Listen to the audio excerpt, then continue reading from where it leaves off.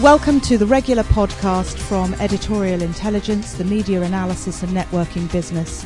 You can see all our broadcast interviews on our EITV channel on YouTube and editorialintelligence.com. Some of you are joining us after the break, and some of you have been here already. And we're here now to discuss women in enterprise, always the winner. And as somebody remarked to me very dryly, one of my panellists, what a lot of men there are in the room to hear a discussion about women in enterprise. We are here, I think it's fair to say, in the spirit of great, legendary women entrepreneurs. We have Sam Roddick, daughter of Anita Roddick, speaking this afternoon. Sam Roddick founded Coco de Mer, possibly in the spirit of Coco Chanel, another great female entrepreneur. Estee Lauder, Oprah Winfrey, the list goes on. Worryingly, I looked at the Biz website this morning to bone up on a few stats, and I typed in the words women and enterprise together, and I was given 17 out of, 17,000 permutations. And the first up was a report on women in enterprise by a bloke. So that was not fantastically encouraging, although, as the Secretary of State said this morning, clearly the government is focused hugely on women in enterprise. And I pulled up another few stats before we get started and the real experts speak about women in enterprise from the Women's Enterprise Task Force.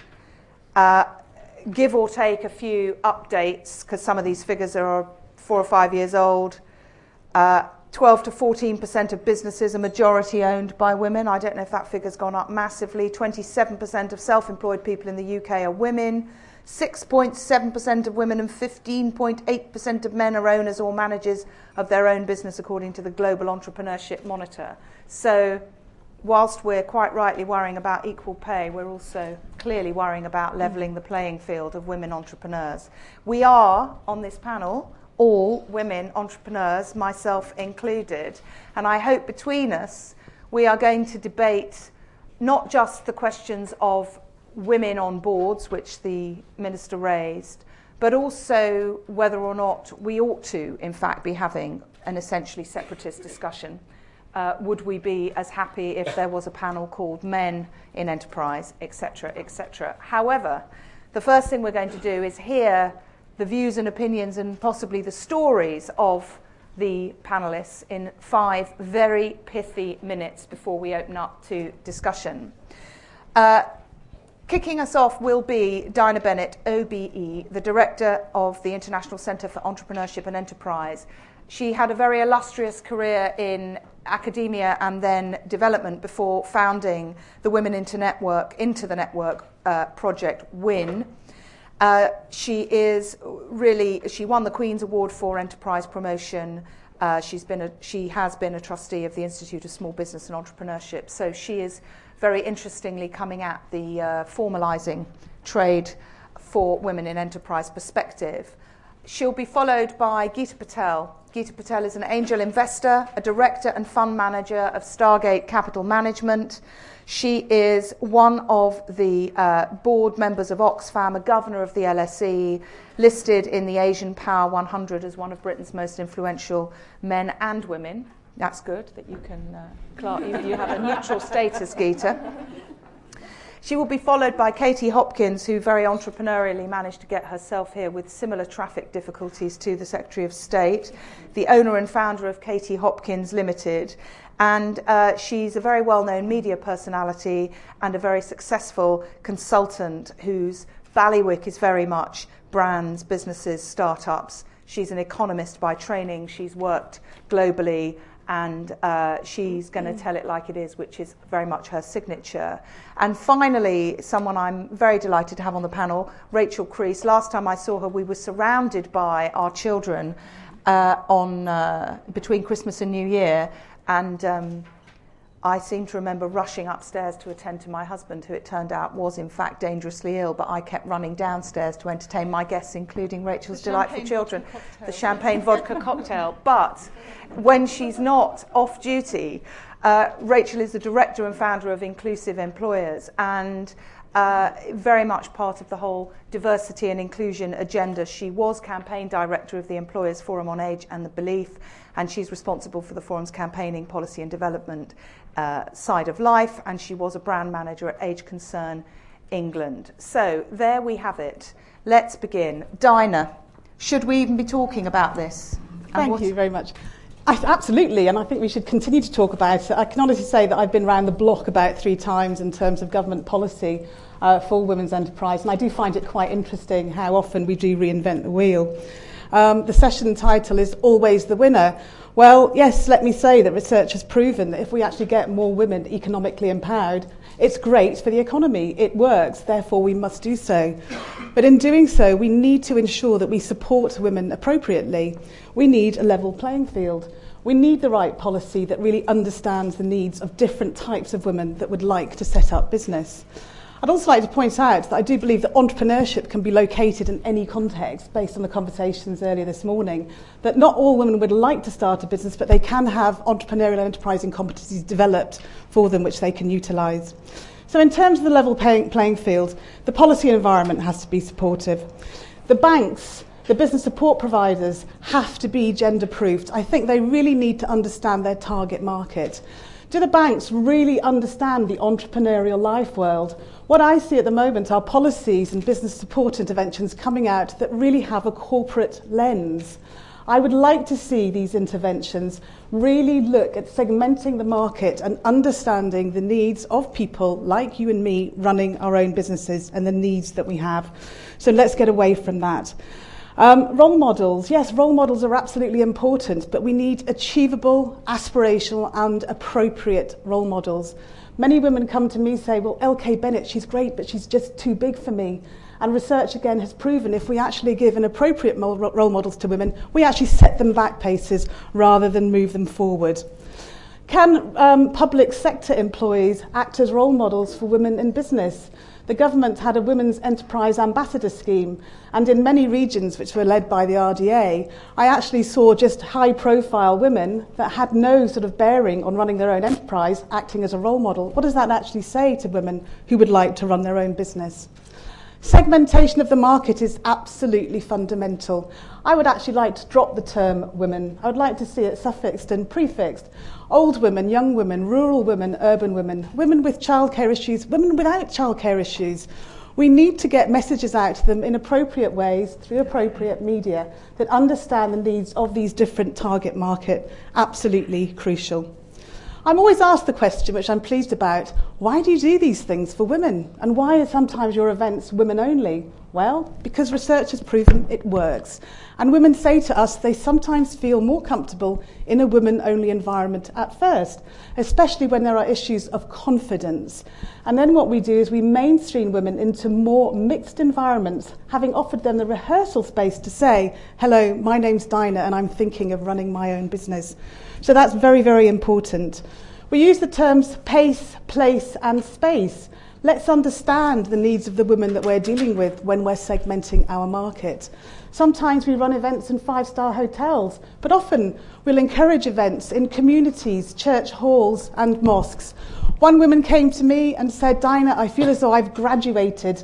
I used to go to events in the local community centre. Now I've come to the one here at the university. I thought that spoke volumes in terms of that woman's confidence.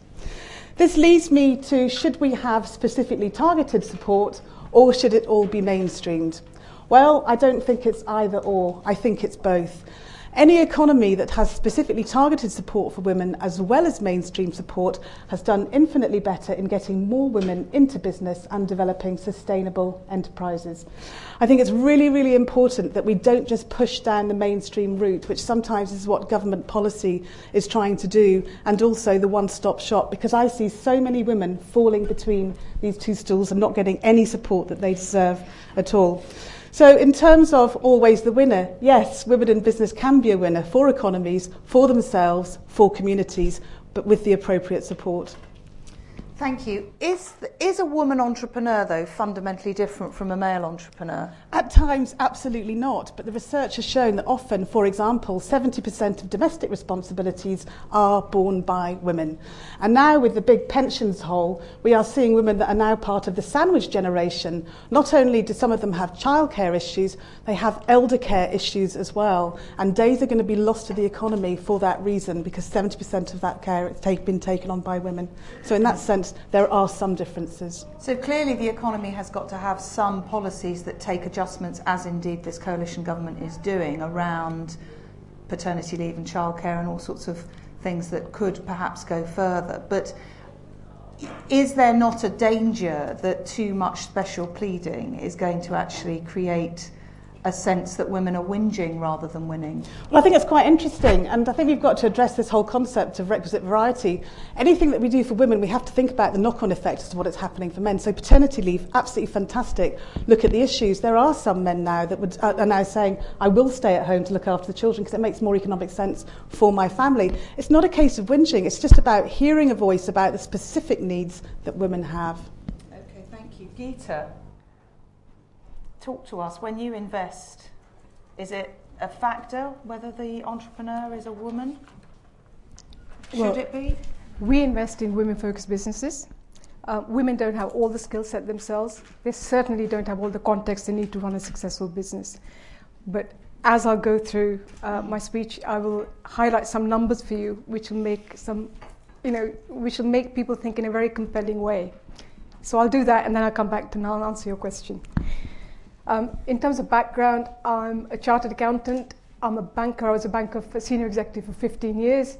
I'm an entrepreneur and a fund manager working at the high end, not really startup businesses.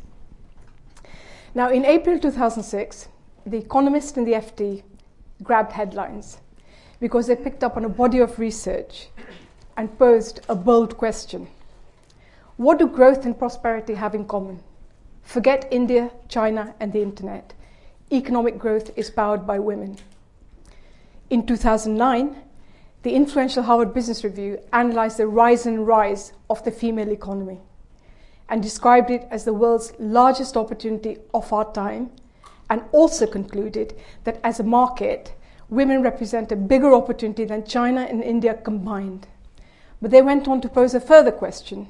So why are companies doing such a poor job at serving these people? Companies that can offer tailored products and services going beyond make it pink will be positioned to win. So let's look at what this international excitement's about and why this segment is seen as the real emerging market in the context of not developing countries, but developed economies. We've had seismic shifts in demographics resulting from better education and opportunity. Women's growing affluence has led to increasing influence, and yet traditional players and traditional mindsets have not picked up on the opportunities behind these significant trends. You're probably all waiting to see what are these trends. Well, let me share them with you. The first is female income. Earning power is going to be phenomenal, where the majority of new income growth over the next few years will go to women. Female income is set to increase from $13 trillion to $18 trillion by 2014. To put it another way and in context, India's GDP will grow in the same time period to 1.8 trillion and China's to 6.6 trillion. The second trend is that they have the lion's share of spending, so they're a dominant spending power. Women control 70 to 80% of purchasing decisions. This emerging market will require new approaches to providing goods and services that female entrepreneurs will be uniquely positioned to take advantage of. The third trend is that there's a huge growth in assets for them. They're creating their own wealth, earning savings income like everyone else, but also setting up in businesses. You've got the rise of the kitchen table tycoons. And so there's no mistake. This level of income is far greater, and this level of assets generated is far greater than inheritance and divorce proceeds. By 2020, the number of millionaires is set to quadruple, and 53% of these are going to be women.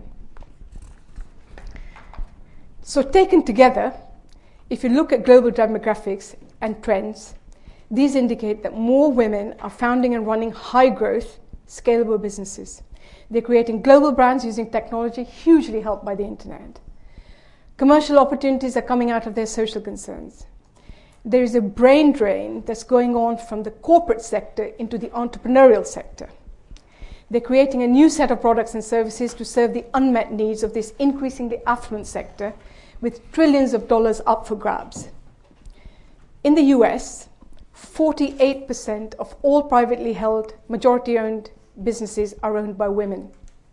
Canada, 47%. Australia, 33%.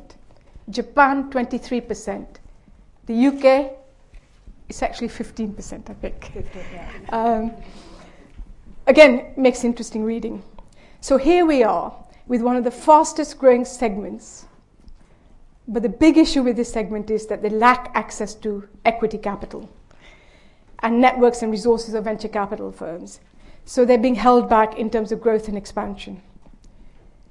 If you want to look at numbers, they actually managed to secure just 2.5% of venture capital, which is half the amount that women managed to secure in the US. And if you look at performance, and say take 600 of the venture-backed companies across Europe that are run by female CEOs, they've delivered higher revenues and used less capital.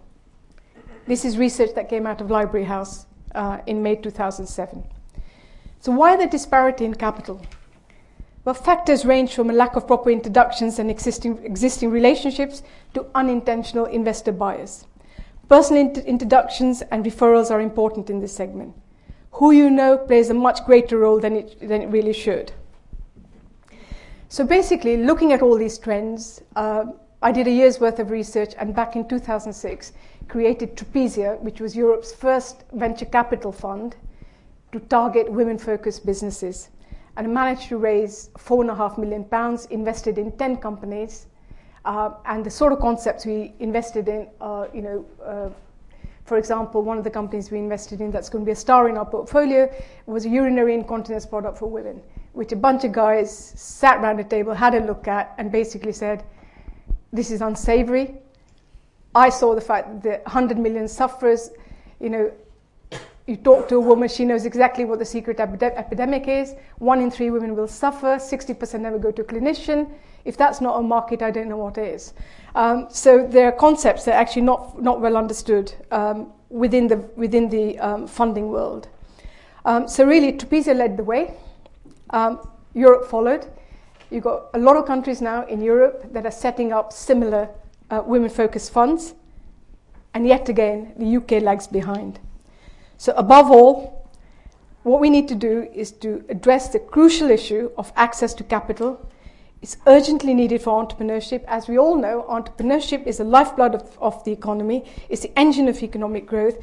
And in order to help us get out of the economic mess that we sit in, women's businesses sit at the heart of actually making change happen and create win-win solutions. So to conclude, I quote from Newsweek. They say, this growth represents the biggest emerging market in the history of the planet, more than twice the size of 2 of the hottest developing countries. So like Trapezia, we need dedicated funds to take advantage of these opportunities. Thank you. Well, that is an optimistic picture. Very interesting. We'll discuss and debate the contrast, if you like. But the number crunching is very, very revealing. So you answered my question in your remarks. Katie, are you an optimist or a pessimist in this discussion? Ooh, a pragmatist, I think. I sound quite echoey. Am I okay? Yes, I'm all right. Good. So thank you for having me here. I think, just checking the time before I go off on one, that a separatist approach, whilst I do think it's well intended, I think very often it kind of stifles the actual engines of economic growth that women inevitably are, and the individual as the engine of enterprise needs to be freed up in order for that to happen. And I think a separatist idea prevents that from happening. I think we need to focus on equipping the individual for business within a framework that they're actually going to operate in, because women aren't just going to operate in business with other women unless you're going to join the WI or the Girl Guides, and I think they probably will allow men very shortly. So I think we have to equip women ready to go and do business in the workplace and the marketplace, which actually has a plethora of very talented and remarkably attractive young men in it as well. I gesture to the audience in a sort of winning manner. Business, you will recognise, is very much a mixed team event. And when I'm coaching my girls, as I like to call them, as they start up their businesses, their small, medium enterprises, it's pointless, if I coach them for a sprint event, because this is a bloody endurance event, for one.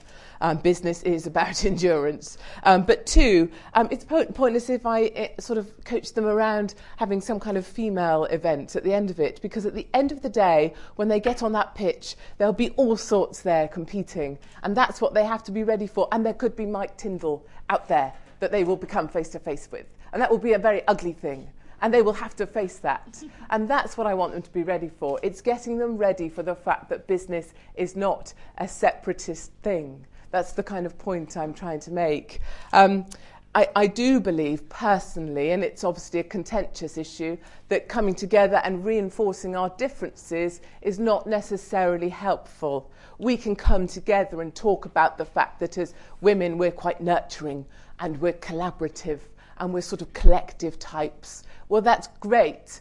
But for me, I don't believe that reinforcing those uniqueness, those differences, is necessarily helpful when it comes to looking for finance in the workplace. And I do think that coming together in that way is rather like going into a large church hall and listening to the sound of your own echo. Whilst it may be comforting because it's a voice you recognise, it's not necessarily massively informative now, is it?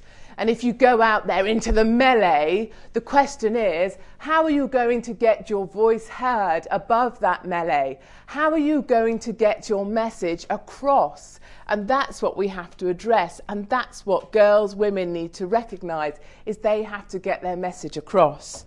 So that's my view, and it's not okay that we just don't meet the standard. It's not okay that we won't get finance. We have to find ways around that.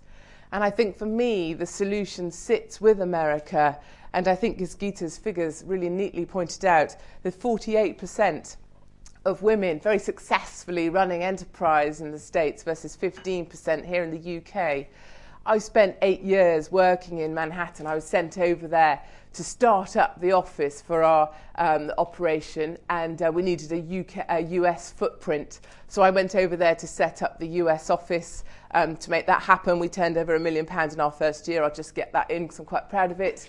And I love Manhattan. I think Manhattan is the best and greatest city in the world. But there are 4 things that I took away from Manhattan, and those are the things that I take to my businesses that I speak to up and down the country as we look to overcome some of the issues that we face as business people, not just business women. And one of them is that we are universally crap, in my opinion, at showing ourselves and selling ourselves as a great product. Americans have great foyers in their buildings, and there is a reason for that. They are great at presentation. They can gold plate everything, and there's a reason for that. They have square footage, and it's about square footage. How much square footage do you have in your, in your reception area, in your vestibule? Okay, so if you've got square footage in your vestibule, that makes you, I'm really terrible at the accent, even though I spent so long there. But the point is, I really quite need to stand up, can you tell? I can't talk sitting down, it's like, ah. So the point is, you need square footage in your vestibule, which is quite a convoluted way of saying, you need to package yourself, people. You need to be able to present yourself. It's not just the way you dress, though, it's the way you sell your idea. Do you see? It's the way you tell me why your business matters, why it's important, the way you tell me why I need to believe in your business. That. Secondly, their buildings are really, really tall.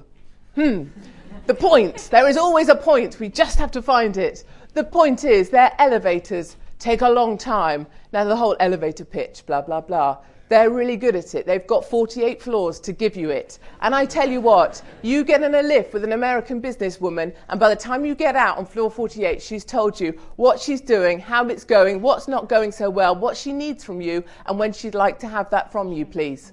And you get out of that lift with the card with that written on there. And you know. And it's fantastic. And they're brilliant at it. Now, I take my British businesswomen with me into lifts to practice this. Admittedly, we only get to go up 3 floors, but they're still crap at it. And it pisses me off. So come on, take someone into a lift with you today. Have they got them here at Cass? I don't know, probably. I've never been in one here. But just get someone in a lift with you and say to them, right, come on then, tell me, give it to me, tell me about yourself, make yourself interesting, sir, in 3 floors. I really, please do. And if you can't do it in 3, try it in 2, okay? And it's that. That's what we have to be good at. Okay, nearly there. 3, their apartments are tiny. My apartment was bloody small, and I blame my boss for that. But their kitchens are even smaller. In fact, they just consist of a kettle and a toaster if you're lucky. The point of this being, there's a point, sir, at the back, you're wondering, but it's coming. The point is they go out every night into the hubbub and the melee of the New York nightlife. And you know what they do again? They network. They're networking all the time. They're networking beasts. They do it in the day, they do it in the night, and when they give you a business card, they're not lazy like we are. They just give you a card. Oh, there's my card. Would you like my card? Oh, yes, lovely. And I'll put it in my little card holder thing on my desk. That's lovely. They take a card, they write on the back of it, they say, oh, this is what I'm doing next week, come along, I'd really like to see you there. They take your card and they make sure they've re-invited you. And if you don't come, they send you an email and they say, didn't see you there, why not? You should come along next time. Here's the next thing I'm doing. They badger you like crazy wasps on a summer's day when you're eating a honey sandwich. And it's great. And I would... Please, next time you give out a business card, don't go, here's my card. Here's my card, please come along to, make up something. Do something. But give a card, mean it, give me the next thing. Give me the next thing. Finally, because I know my 5 minutes are up, where they're at. Town planners in New York, city planners, were brilliant. They learnt the street system pretty fast. I appreciate London was born out of a brilliant history of fantastic old ancient people throwing things out of windows on top of your head, and haven't we got a long history of everything? But anyway, town planners in the States, 42nd and 3rd. Where are you? 24th and 3rd. Where are you? Oh, I'm on. Do you see what I'm saying? They don't need Google in the States. Everyone knows where you're at because they've got 2 figures. I'm on 16th and 3rd. Brilliant, see you in a mo. Do you see? And my point, there's a point. The point is that they let you know where they're at really quickly. And I don't just mean physically, here I am at 14th and 3rd. They let you know really quickly where they're at as a business. Business is going great at the moment, These are the things that are going well. We just won this contract, brilliant. They let you know when they're not going well. They don't have this British facade. Hey, I'm really well, thanks. Oh, yeah, everything's going great. Yeah. They don't have that. Actually, it's a bit crap at the moment. We really need funding. Do you know no one can help me? They say that. They're really open. Shit, yes, we were made bankrupt last week. And do you know what they did with that? They wear it as a badge of honour, they wait their time, and then they're back in business again. They're much more willing to lose, start again, win again. And it's that openness. And that's what I think we also need to grasp. So I say, don't go separatist, go all together, go 4 points, go American, and get out there, and please, if you take one thing away, next time, later on, when you hand over your business card, give someone a reason to call you. Thank you. Thank you.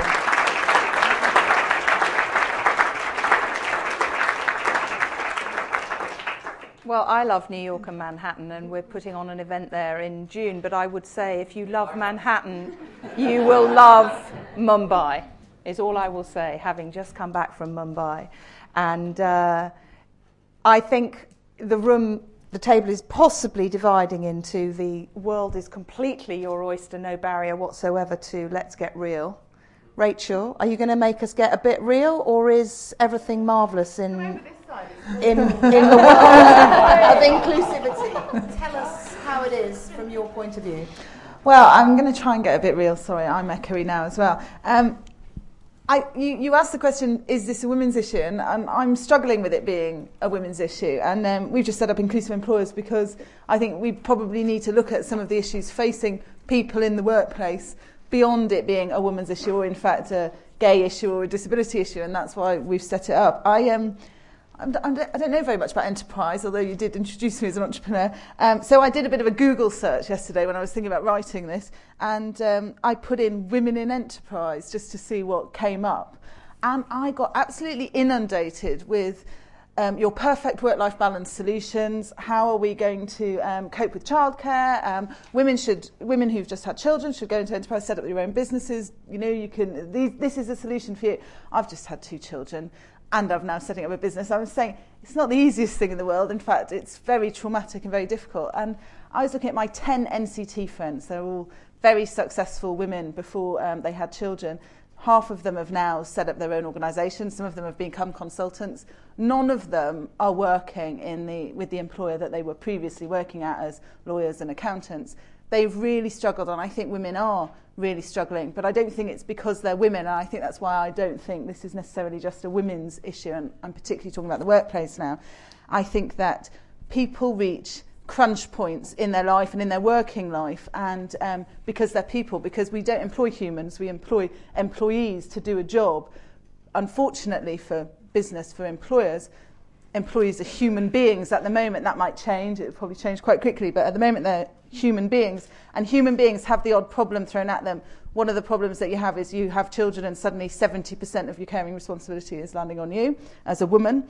You might have mental health problem, and suddenly you turning up to work every day being the worker is not your primary responsibility. It's not the first thing that worries you in the morning. It might be just getting out of bed that becomes a problem. You might become disabled, you might suddenly have a caring responsibility, your relationship might break down, your relationship might change, your religion might change. What employers and the workplace is not coping with are these changes that happen in people's lives. And my experience, and even from my very rudimentary searching on the internet, was that when these big catastrophic sometimes or life-changing events are happening to people, they're being pushed into, go and set up your own business, become an entrepreneur. That's your solution to the fact that this world of work and of business is not really set up for you because you're being a human at the moment.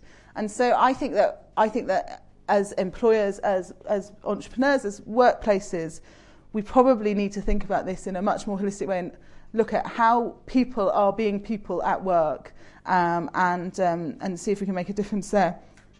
I think I was quite interested in the 70% of care taken by care of women, because I did some research on the Fatherhood Institute, which told me that men are now doing 30% of the childcare in the weekend, and at least 2 hours a day of the childcare in the week. I mean, you know my husband, he isn't doing that. I did a quick survey of all my friends. They're not doing that. We're not set up for an equal share of any of the responsibilities that are happening at home. And employers are absolutely terrified of having employees that have other thoughts and other responsibilities going on outside of the workplace. And I think at the moment there's a mismatch. So what we're trying to do is bring employers together who actually think there might be some solutions here. There might be a different way of looking at, for example, boardroom representation. You know, they look at their boardrooms, 23% of the people in their boardrooms are women. Often 70% of the people in the lower levels of their employment are women. They're not getting through. They don't have the role models. They're not looking up and seeing these huge successes. You know, they're not winning at work. And I think employers the workplace has a real role to play in changing the workplace. And that might be encouraging entrepreneurs. It might be looking at female issues. But I think more it's looking at how is the workplace structured, how is the world of work and the world of business structured, and how do we make it a bit more human? Thank you. I'm not sure I agree with your stats. I mean, I think what's really interesting about the shifting patterns with men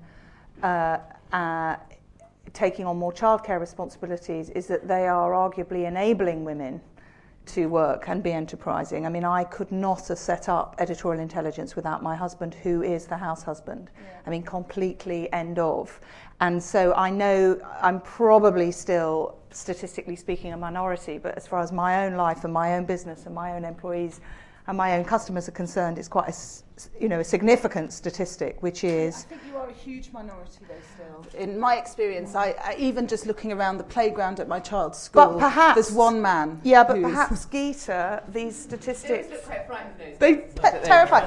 And quite interesting to all the later, but there's one of them at the moment. Yeah, but in a sense, are we not straying into immediately territory where in order for women to celebrate being successful, men have to be put down? No. There are lots and lots of men in the playground actually hanging out, dealing with their kids and their kids' lives. Geeta, what are you recognising? I mean, I just would like Geeta to respond immediately to this question, and then we're going to start opening to you, men and women. Well, it's really interesting, because when you look at the economic reality, take my husband. My husband's an actuary, perfectly compatible, understands why I do in business, understands that I need to come home at 2 o'clock at night if I'm at a gala dinner or something. I have a very supportive environment I've created around me. And it's never really been an issue for us, but I do see others that have this issue. But I have to say to you, in 8 years, having specialized in this growth segment, never once has a business come up to me that's going to be a scalable business and ever mentioned childcare or any of these responsibilities. Having had a city background, when I look at something, I look at the business case. Either there's a business case or there's no case. Once you get that right, then you start to create an enabling environment around you. And it's always been that way around. So let's start to have some comments, because I think it's going to be interesting to see what the room actually is focusing on. The last session was on skills, but it became a more generalist discussion about enterprise. So let's see where this conversation is going. Put your hand up, say who you are. Hello, my name's Sinead McManus.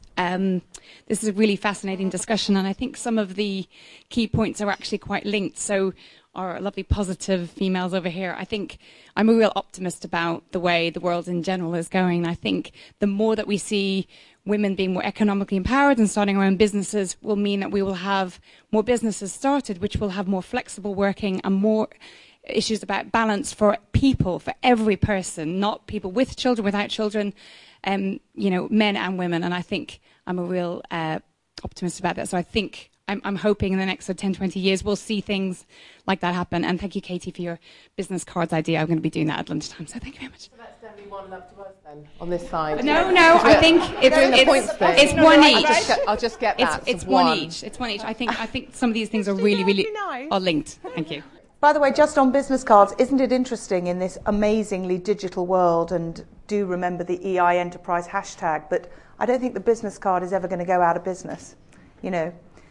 I'm going to pick on you, Barbara Ann King from Barclays Wealth, even though you are not a sponsor of this conference and Lloyds Banking Group is, but I know that your business area is particularly focused on women, is it not? Yes, it is. Actually, very recently we've it's a fascinating discussion, some great views. We very recently actually have started a practice that focuses on our female clients, because for a long time we went through this debate of do you mention the differences? Is it about segregation? If we do it, are we segregating women? Is it going to be offensive, etc.? And we just came to the conclusion that the powerful force that is growing in the female economy is deserving of a service that goes with that. So I'm definitely now of the view, having spent many years also as a woman in the profession, that we just have to sort of stop debating should we or shouldn't we, and just say women are in various businesses and various skills just fundamentally important to the future of our economy. And so yes, we have a dedicated focus on it. So, Dana, can you flesh that out a bit then? I think that's really important. I think it's admirable what you're doing. But I would just like to set the record straight. I'm really positive about this, honest. And I don't think I've been in the sector for 24 years if I wasn't. I was just trying to stress some of the sort of real issues that a lot of women face in terms at different ends of the market. And Katie, I actually agree a lot with what you say, to be honest. And when you talk about separatists, I'd quite like, being separatist. Do you mean specifically targeted? And you talk about women getting together, reinforcing differences. Actually, they don't. What they do is they find out that they're not unique, and some of the problems they're facing are very, very similar. But what you're going back to, about the banks, we did quite a lot of research looking at sort of like attitudes to banks by men and women in business, but also attitudes of the bankers. And it's quite interesting. A lot of women said, I don't want a women banker. I don't want separate. It's quite interesting. So again, it's going back to choice. Yes. At all. And in fact, it's not structured that way. But it is about recognising all of the other life factors that go with being a woman who runs a business, or being a woman who's a professional whose life has changed because she's become very successful and she just doesn't have time maybe to manage her money herself, or do something not dissimilar to what Geeta's doing with her funds. So I think that is an important point to make, is this is not segregation, it's segmentation, and there is a difference. Absolutely. There's a vast difference. Absolutely, and what a lot of women in research actually sort of tell us as well is they see their banker as more of a stakeholder to their business rather than a service provider. And one of the things I said, some of us do like football, some of us do like cricket, but in terms of corporate hospitality and some of the things that you do, can you think of doing things slightly differently in terms of your female clients as well? So a lot of sort of innovation is actually coming from sort of like understanding the needs of that group. So Geeta's coming back. I was obviously on one of your panels for wealth management. I know exactly what you're talking about. I think you've just hit the nail on the head. It is about segmentation as opposed to separating them out. And what you're seeing a growth market in terms of assets growing. And if your client base is now going to be pretty diverse, and people servicing your client base are just men in suits, it's not going to work. And so really what you're doing is you're trying to bring your workforce that can service those needs in a way that you're more engaged with your customer for the benefit of your bottom line. But Rachel, your point about people are not always winning in their lives is really interesting. Do you think that the debate about entrepreneurship generally is a sort of fantasy based entirely on success? Can you in fact be entrepreneurial and fail in your life? Well, of course you can. But you can also succeed.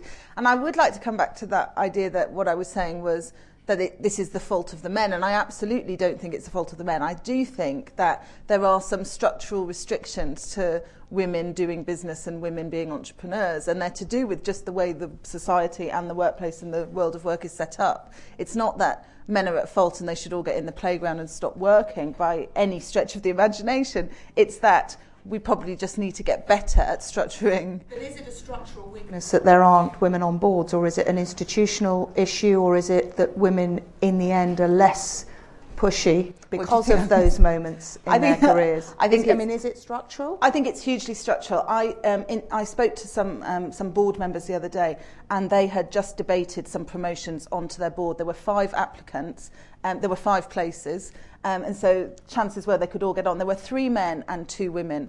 The men got onto the board within about a 2-minute discussion. Boards, they're debating big issues, so they don't wait very long. The women, it was 3 times as long in the discussion to prove that they were good enough to get onto that board. They needed so much more evidence, this almost entirely male board, this very monocultural board. They needed so much more evidence that the woman could deliver something, could be an asset, wouldn't just be a token woman on the board. And I think it's just really striking that it's not that the women aren't doing really well. It's not that women aren't excellent entrepreneurs, haven't got these amazing opportunities. It's that I think we do have to challenge some of the assumptions and some of the structures and some of the support mechanisms where when I look up, I'm a woman and I'm setting up a business, I get thrown loads of stuff about childcare. That's not my biggest problem as a woman. I can pay for childcare. I want to, I probably do need some support from the banks. I do need some support from the fund managers. But I need the advice to be there as well. That's not putting women in a box and saying, this is your problem, you're a problem. Okay, so we'll talk about this more. This is what you've euphemistically referred to as bias, but really we're talking now about sexism, aren't we? But hang on. Federation of Small Businesses, and then a woman on a number of boards up there. Federation of Small Businesses. As the first man and not an entrepreneur, please don't lynch me for my next comment. First and foremost, the interesting issue is access to finance, and some work we've done, and particular comments made by Barbara Brand. Is this a genuine issue? Has there a presumption that when they go to their bank for, whether it be overdraft loans, that they are more likely to get turned down by their banks? And secondly, you raised the issue earlier about that they don't care about the mentoring side of who they are being mentored by. I know the government's looking to launch this a drive to national mentoring scheme with like 40,000 mentors across the country. Is it the case that women who are looking to start up businesses would value the input more of a woman on the mentoring side than a man? Because I think this is an issue that we're looking at. And you mentioned the fact that it doesn't actually matter, but that's an issue that's being raised in our membership. But I'd be keen to know the panel's views. Katie. I think push that back to the room, but it would appear from the shakes of the head that women would not prefer... Women, hands up. Would we prefer a man, or no, would we prefer a woman to be our mentor? No. Not necessarily, I guess, is the view in terms of people. Yeah, it's about choice. Yeah, but certainly the sort of the finance thing would be that it would seem a commonly held notion that women are less successful at securing finance for their businesses. Some would put that down to a bias on behalf of the banks.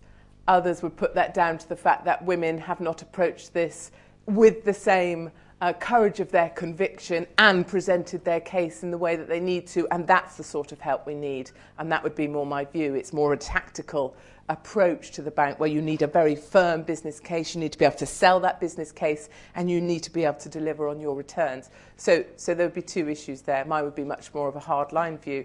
And may I say, I know it's very poor panel behaviour to do this, but just to link back to the earlier discussion, that there are very few women on boards, in my opinion, because we take a year's maternity leave.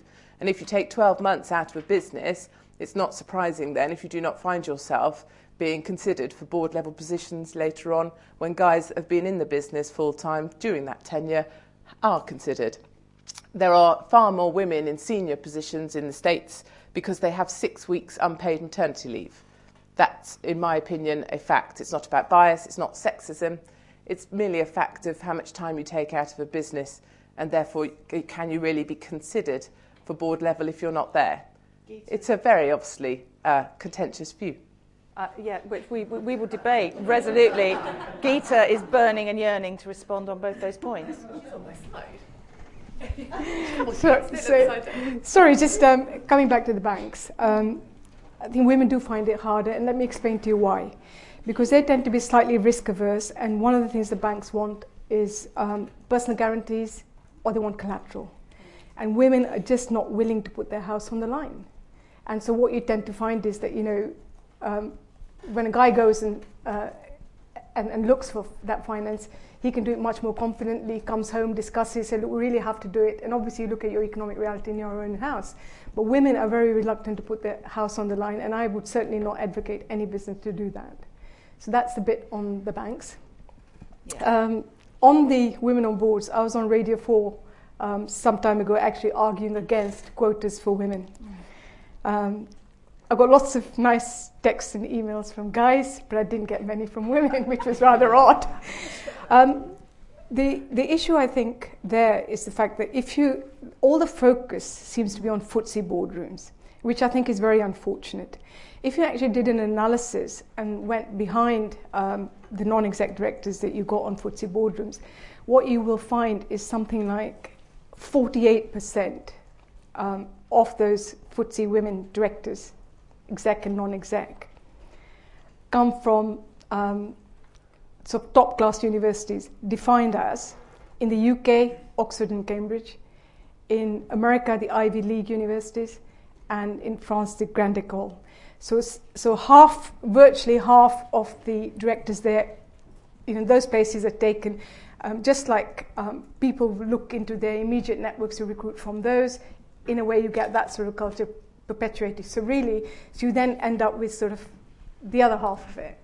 And, I think the recruitment agents, search firms, nomination committees, all of those have huge responsibilities. Because typically, women that speak to me that are very capable of board positions at that sort of level, they'll say to me, they get asked two questions by the search agents. One is, are you Oxbridge? Have you had boardroom experience before? So if the answer to either of those is, or both of those is no, where you don't stand in the running.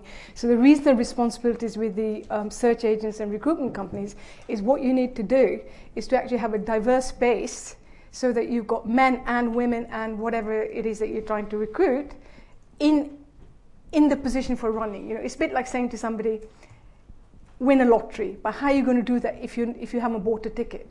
So you need to be in the running and then actually be chosen on merit. There's a whole separate discussion, isn't there, about the kind of uninstitutional ways in which people are screened out. Susanna Taverne, up here, you are a board member, are you not? I consider myself to be a professional non-executive director.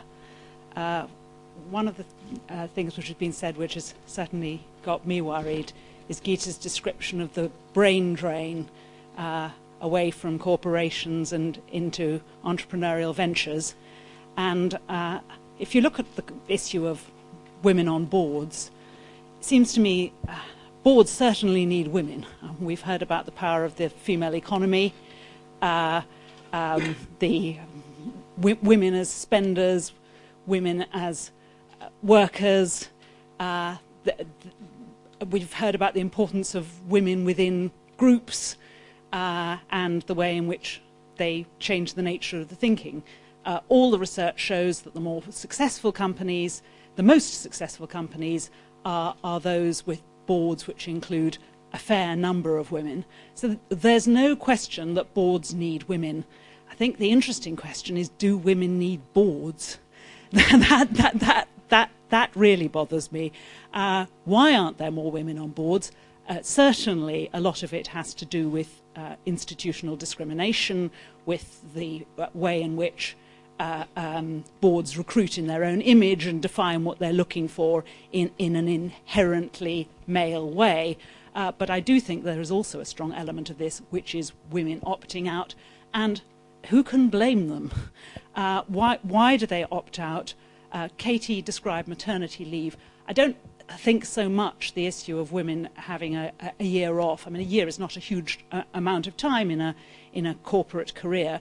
But by the time you're at the top of an organisation, the commitment in terms of your time required of you, especially if it's an international one, is horrific. You sell your soul to it. Most women, I think, have more sense. So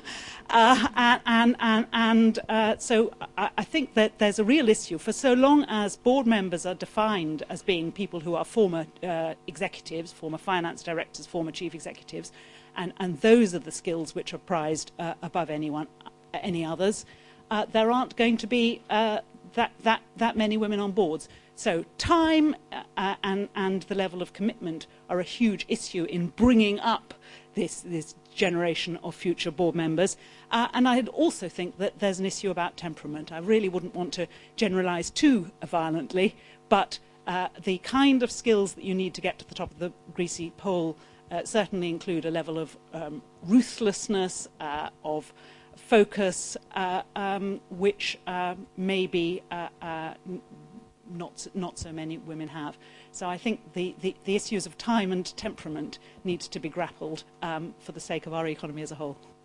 Rachel, that's right, isn't it? I mean, certainly the reason why so many women are choosing entrepreneurial, self-employed life as opposed to necessarily wanting investment for businesses that are going to become fantastically profitable is the work-life balance. There's no question about that, surely.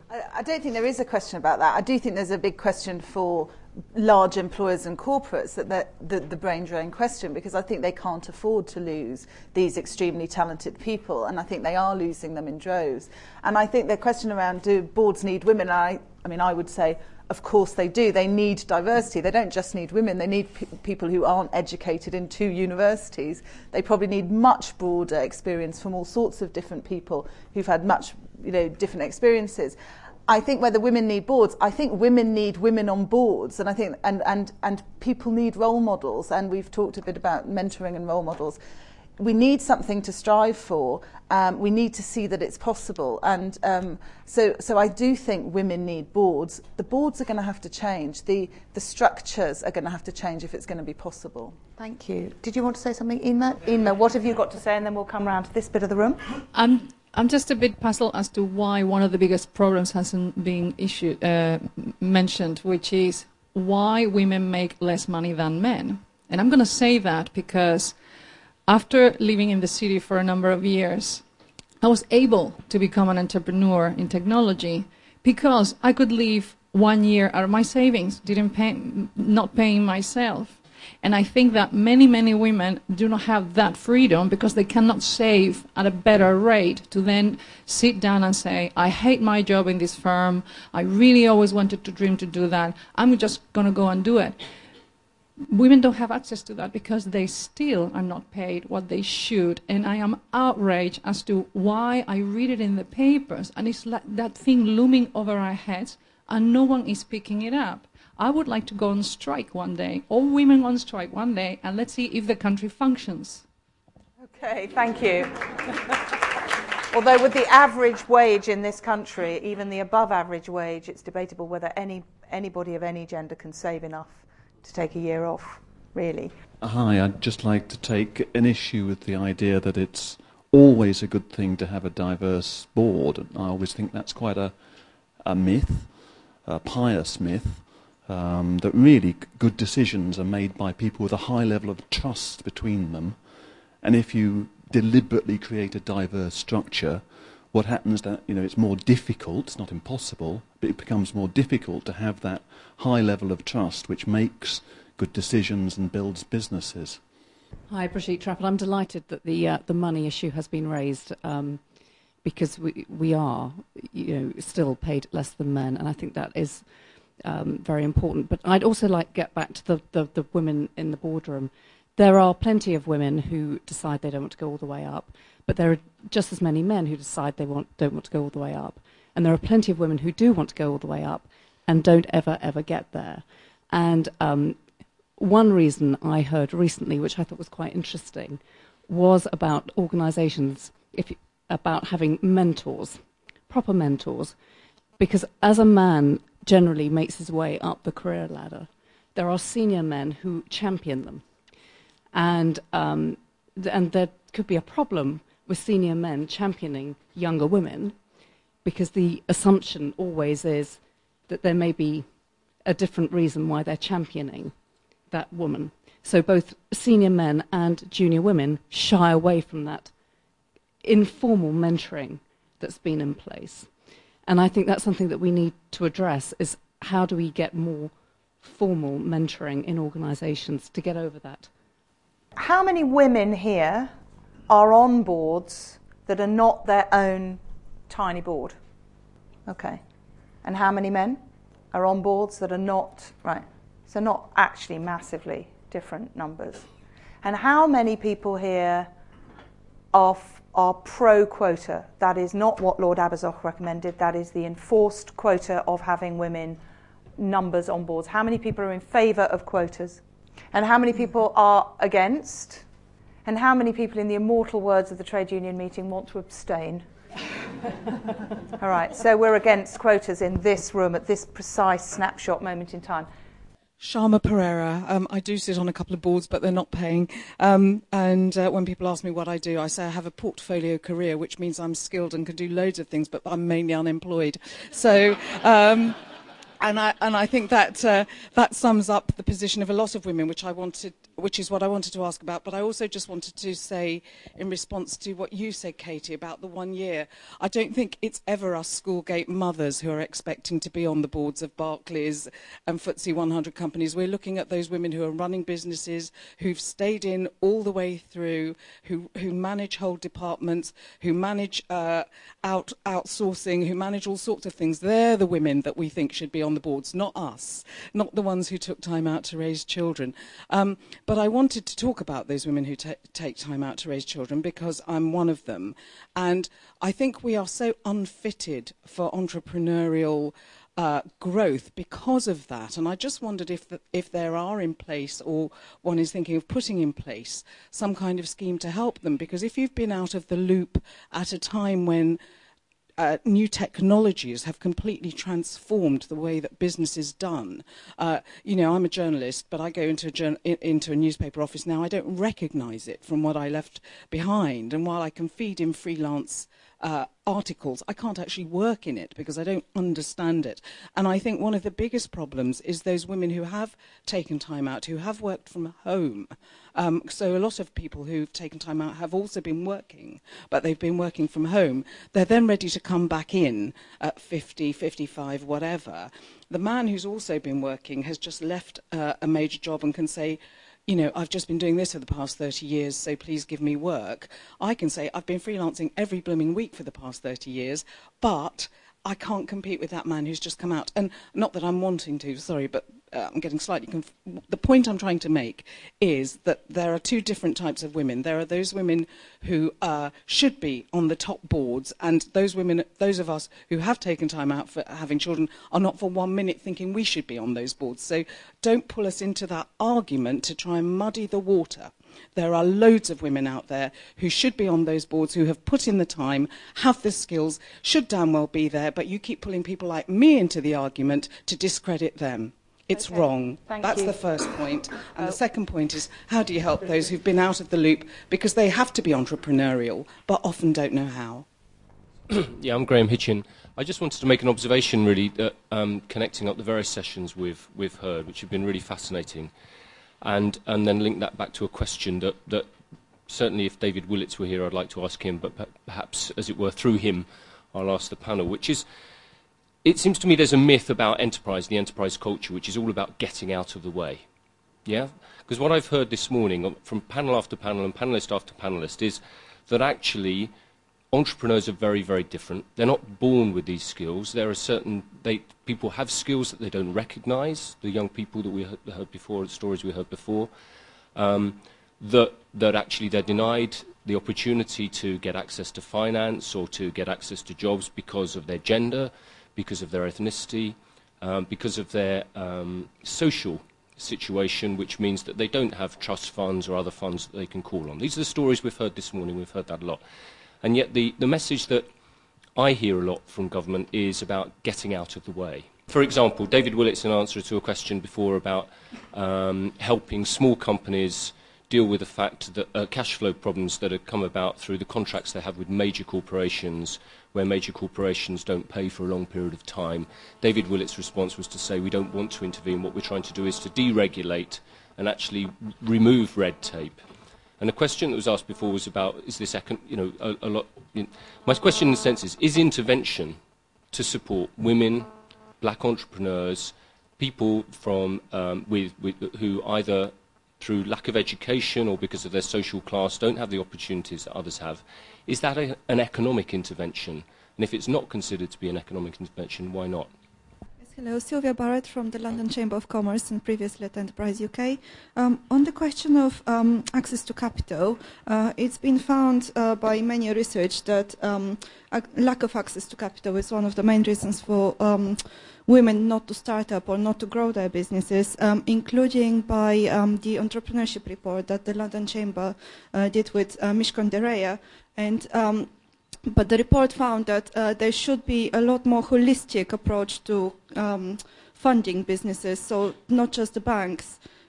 So, for example, private investment, but also, I agree with Kate here that the separatist approach only may be a barrier to women accessing capital, but not only. What Enterprise UK was recommending while it was existing was, for example, the segmentation on the basis of attitudes to entrepreneurship, not physical attributes, but attitudes such as being a self-starter or a team player. I think that's something that should be advocated a lot more. Ollie Barrett, I know we're short of time. I'd love to hear more about the very specific barriers, because the numbers are quite overwhelming. I heard recently, and this may or may not be true, so please correct me, is it right that it is not possible to claim childcare expenses as business expenses? Now, that seems to me to be a barrier, and I wonder if something could be done about that. Also, is this view that there are certain qualities that men have and certain qualities that women have which could be developed and strengthened and nurtured, is that terribly old-fashioned, or is that refreshingly modern? What's our conclusion on that? Also, on the trade missions that I have helped run to San Francisco, to be perfectly honest, we don't look to see the sex of the founder when we review whether the company should be selected for the mission. Is that a little stupid of us, or should we stick to our guns and look at the quality of the business? Thank you. Battle of Ideas point, and then we'll begin our beginnings of the wrap-up. Thank you, Julia. Tony Gilland. I wanted to ask the panel, what does any of this have to do with economic opportunity? Seems to me that whether you're young, old, male, female, black, white, living in the UK, living in America, living in India, what everyone will benefit from is more economic opportunity. So I really like, Geeta, if there is a business case or there is no case, a hard-nosed approach. I thought that was really refreshing. But then you did this big thing about the female economy. I'm not convinced, and it hasn't been addressed and it's not been taken up, that this idea of an emerging economy bigger than the opportunities in China and India as the female economy is helpful. It seems to me to reflect a sort of too much of a sales-led approach to the future of our economies, where everything is about who we're going to sell to. Obviously an important question, but in terms of production, in terms of infrastructure, in terms of education, in terms of new design, there's a lot of things that need to happen to create new economic opportunities and genuinely new things. I don't see how looking at things in terms of a female economy at a global level is in any way helpful. So could you explain why? Well, that's where all the growth is going to come from. So if you want to be part of the growth trajectory, you need to actually look at that. Now, what's interesting is that when you look at the numbers, I said to you that when you look at when you look at the pool of women that are looking for funding, right? They only secure 2.5% venture capital. Now, if I told you that most of the women that come to me get brought in by blokes, they're the advisors, and they say, well, we can't find funding for this because people don't understand this concept.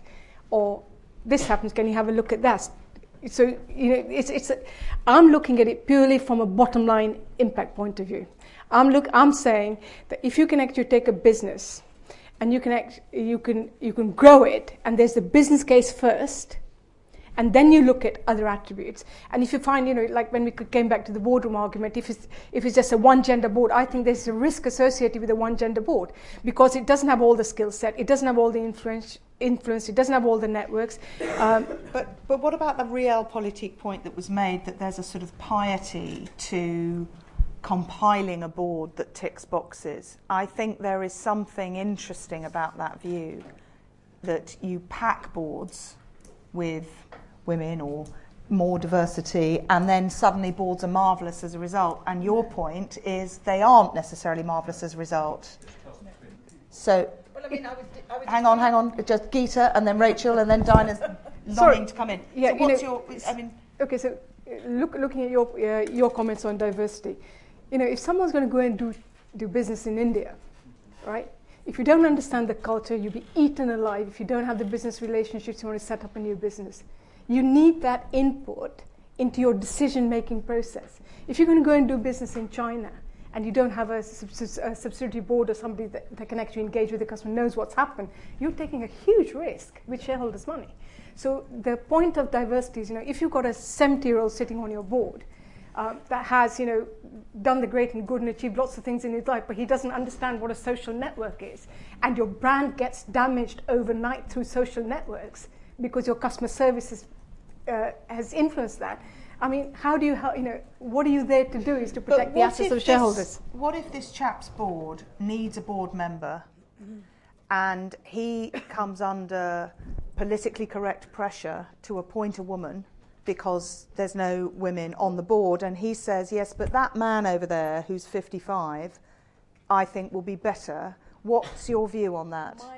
It always has to be based on merit, on the skills that are required, on the things that are missing in the boardroom. So it's what my plea is that when you actually choose people, make sure you have a wider base to choose from, and the best person gets the job. But isn't there then a tension between what is culturally going to be more and more required and the reality that some of the old, as Ollie puts it, practices are still going to pertain? So, Rachel, where are we on the board that wants a 55-year-old white male because that board thinks he's best, and the culture is, what about, for the sake of argument, the women? What does that board do? Well, I mean, I would have to agree that a group of a group of people who are there just because they're diverse is not going to make a very good board. And a sort of Noah's Ark approach, I'll have 2 women and I'll have 2 people with disabilities and I'll have 2 of them and 2 of them, that's obviously not going to make a good board. I think that Geeta made exactly the right arguments about why a diverse board would be a very good thing. I think you have to look at the reasons why I want that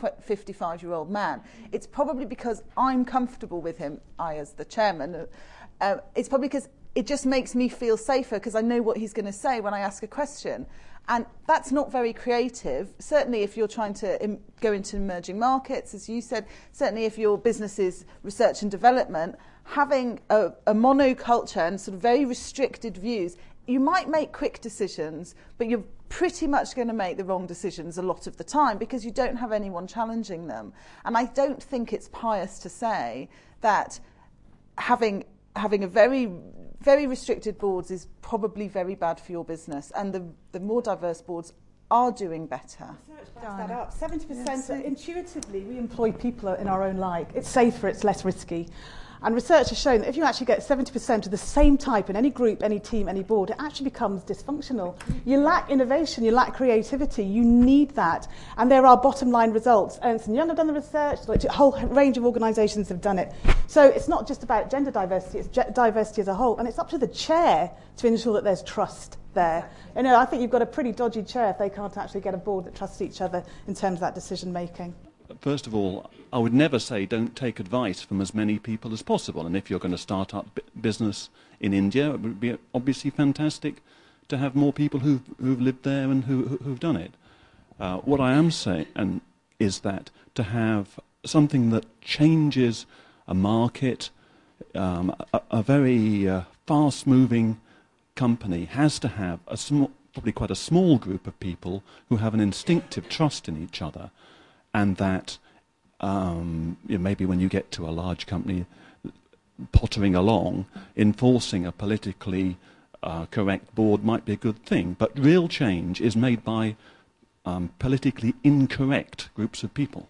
But are you suggesting that diverse groups can't trust each other, that men and women sat having a discussion can't trust each other? Because I think that's wrong. I'm not suggesting that. I'm suggesting it's more difficult. Often a commonality of any kind, whether people who've been to the same kind of school background or whatever, enables that more quickly. Katie, I want to ask your view, going back to the 1-year maternity leave point and Sharma Pereira's point that there are some women who regard themselves as corporate beings, whether they have children or not, and some who opt out of that traditional environment. So the woman who does regard herself as a corporate being, who wants to get to the top, and she has a baby, should she deny herself and her family the option of a year if that's what she wants? Absolutely, or is it case by case? Yeah, we were doing this debate yesterday actually on an article I wrote called Micro Maternity Leave, and I think the clue's in the title. And so for my 3 children... Oh, you have had children? Yeah, I have. It's not something I talk about because actually I don't think it's relevant to my business, funnily enough. But I have a 6, 4, 2-year-old, and I took 3 weeks, 1 week, 3 weeks. So I say this not as some kind of heroism award. I say it because we're talking about the topic. And I don't believe if you want to, that was my personal decision. If you want to get ahead, I want to stay in the race. I wanted to stay where I was. I wanted to stay on the same pay scale as my male colleagues. I wanted to get the position I got to in the company. And that was the decision I took in order to make both of those things happen. And you can get childcare and get your business to pay for it if you get a nanny and employ her through your own company. It's marvellous. But do you then feel that the stuff that Rachel is rightly talking about, which is human life coming into the workplace, also known in my lexicon as guilt, plays a part? In other words, it isn't actually as transactional, is it? It's much more complicated for women and indeed for men. Do you want to make a point on that comment? Do you want to comment on that particular point? Say who you are.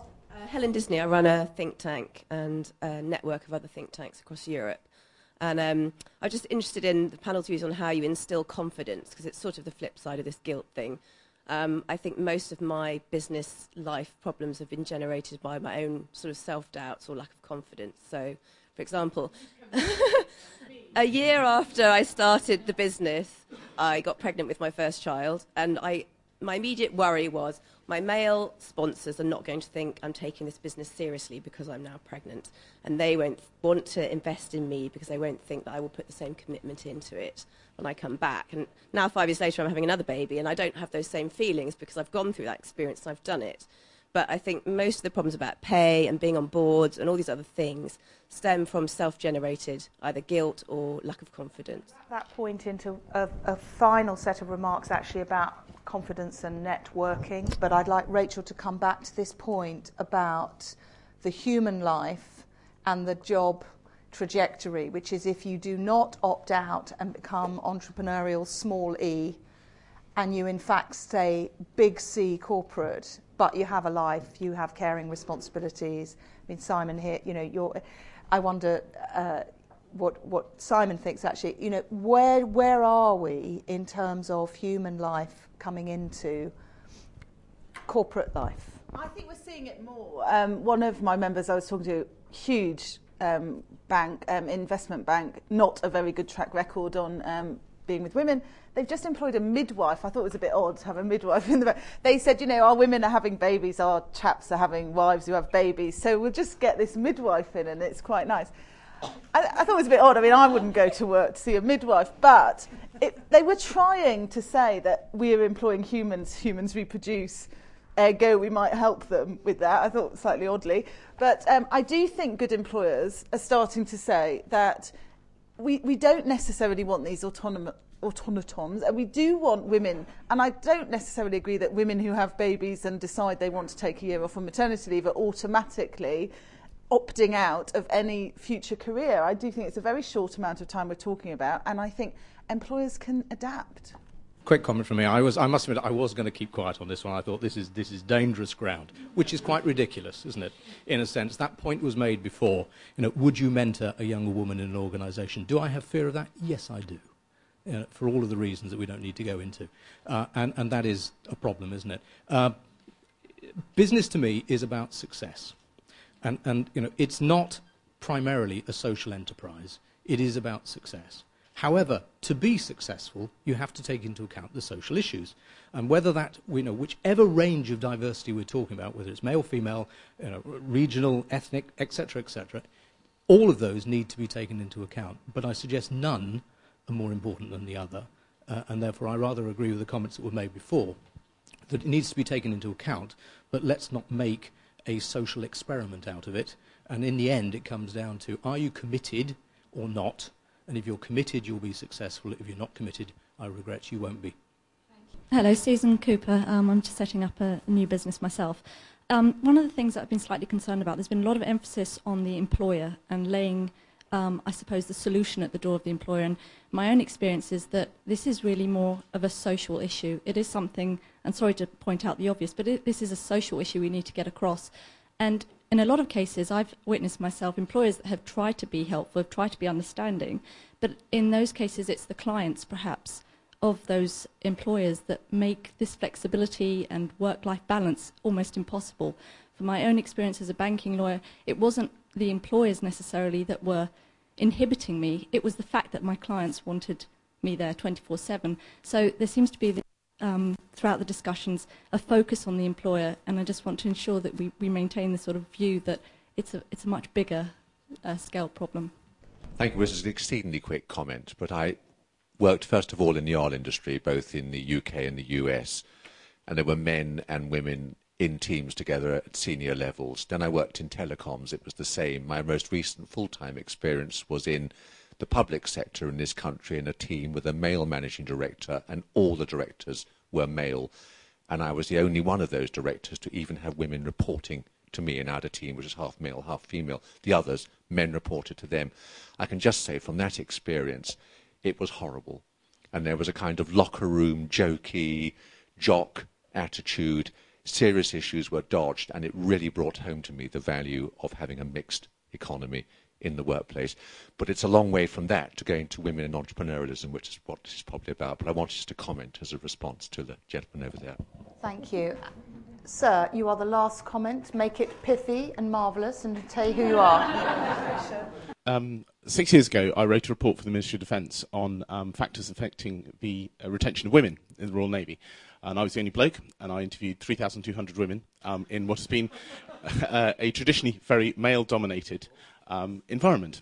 And we want to find out why they would stay. And the comments I had, or stroke questions for the panel, my observations from that study, which went to become part of government policy, were several. Firstly, how segmented women's needs are. So childcare was an issue for women who had children or wanted to have children, but absolutely wasn't for most people in that thing.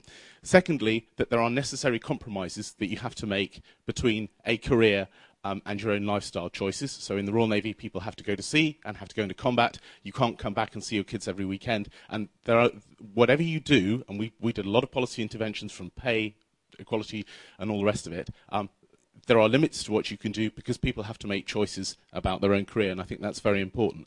And the third thing I found from that, and the comment stroke question for the panel, is that most of the women I interviewed for that study, which was 6 months long, actually didn't want favouritism. They just wanted equality of opportunity for the choices that they wanted to make in their own career. And actually, things like quotas, and they were suggested for quotas on promotion boards and things like that, were viewed as absolutely horrific in, albeit a public sector organisation. Thanks. Thank you. So that is a very good ending point. Well done for being pithy and marvellous. I'm just going to ask the panellists very quickly to say what they actually want to say now in as quick a way as possible, apropos their own, where you started from in this discussion and anything you've heard that has made an impression to either change or consolidate your mind. I'm going to go left to right. Rachel. Well, I think it's been an interesting discussion, and I'm quite relieved that there's been quite a lot of agreement that a bit of diversity on boards, including women, is going to be a good thing, that we do need to sort out the pay issue because it isn't fair, and that it's true that women aren't a homogenous group and that everyone in the workplace and everyone in enterprise has different needs, and we need to get a bit better at meeting some of the needs. It's not just employers, it's society. Diana. Segmentation, I think, is the key. It's good business sense. I think also choice is very, very important, whether we want to see a female banker, whether we want to take 2 weeks off maternity leave when we have a baby. Going back to mentoring, there are some really interesting programs now which not only train the mentor, they train the mentee in terms of those power dynamics and relationships. And I think it's quite sad that we're actually saying, you know, we're hesitant to actually sort of like mentor young women. In terms of competencies on the boards between men and women, I think we can't be too generalist and say men are far better and women are far better at this. It's about, you know, using those diverse skills that we're all bringing to the party, which is very important. And finally, upskilling. There are a lot of organisations that are doing a lot of work for women returners. Lloyd's TSB, for example, have actually got a 7-year programme for their returners. So just sort of like, you know, we can talk later about some of the organisations that can support you. Thank you. Geeta. Just picking up a couple of general points this morning, I'd say that, you know, we've had a lot of talk about mentors. My view is that in corporates, it's not really necessarily mentors you want, because you find that internally within an organisation, it's actually very difficult to address all your issues. I think what you want to try and build in organisations are sponsors. Sponsors are people that intercede on your behalf actively to help you in your career progression. So I think senior people should actually have mentors outside the organisation that the corporate should pay for, and within the organisation, as I said, they should develop sponsors. The second point I'd like to make, you know, particularly in the women's markets and my experience in it, is I'm not sure that if many of you know, but apparently women love networking, and there are 700 networks in London alone. Yeah. None of them as good as the EI club. But yeah, I don't really see any decent business networks where you can actually go and talk business, get contracts, you know, get influence that's going to actually help your bottom line. And I think that radically needs to change. And you know, a lot of women really just don't know how to network. I mean, you know, I think you made some very valid points. You know, you get if I'm going out with a guy, you know, he'll come to the pub and he'll say, got this deal, are you in, are you out? If not, do you know someone else that's in? Let's have a beer. The women will talk about, the family, the history, the weather, the... That's what they call in broadcast news burying the lead. She's just kind of dropped this clanger right at the end. Yeah. Women don't know how to network. Discuss. Geeta. Thank you. Thank you for that. And they apologise at the end, saying, look at my business plan. See me after class, Geeta, on that point. Katie. She's brilliant. So have a great foyer, have some great square footage, package yourself brilliantly, live in a tall building. If you don't, practice going up 2 floors and make sure you're bloody good at it. If your apartment's tiny, if it's not, learn to network, give someone your business card and give them a reason to want to see you. And for you, sir, that will be difficult. And finally, let people know where you're at. Don't hide yourself away. If it's crap, tell it's crap. If you're not feeling very confident, tell someone you're not feeling very confident and they will help you out. Thank you very much.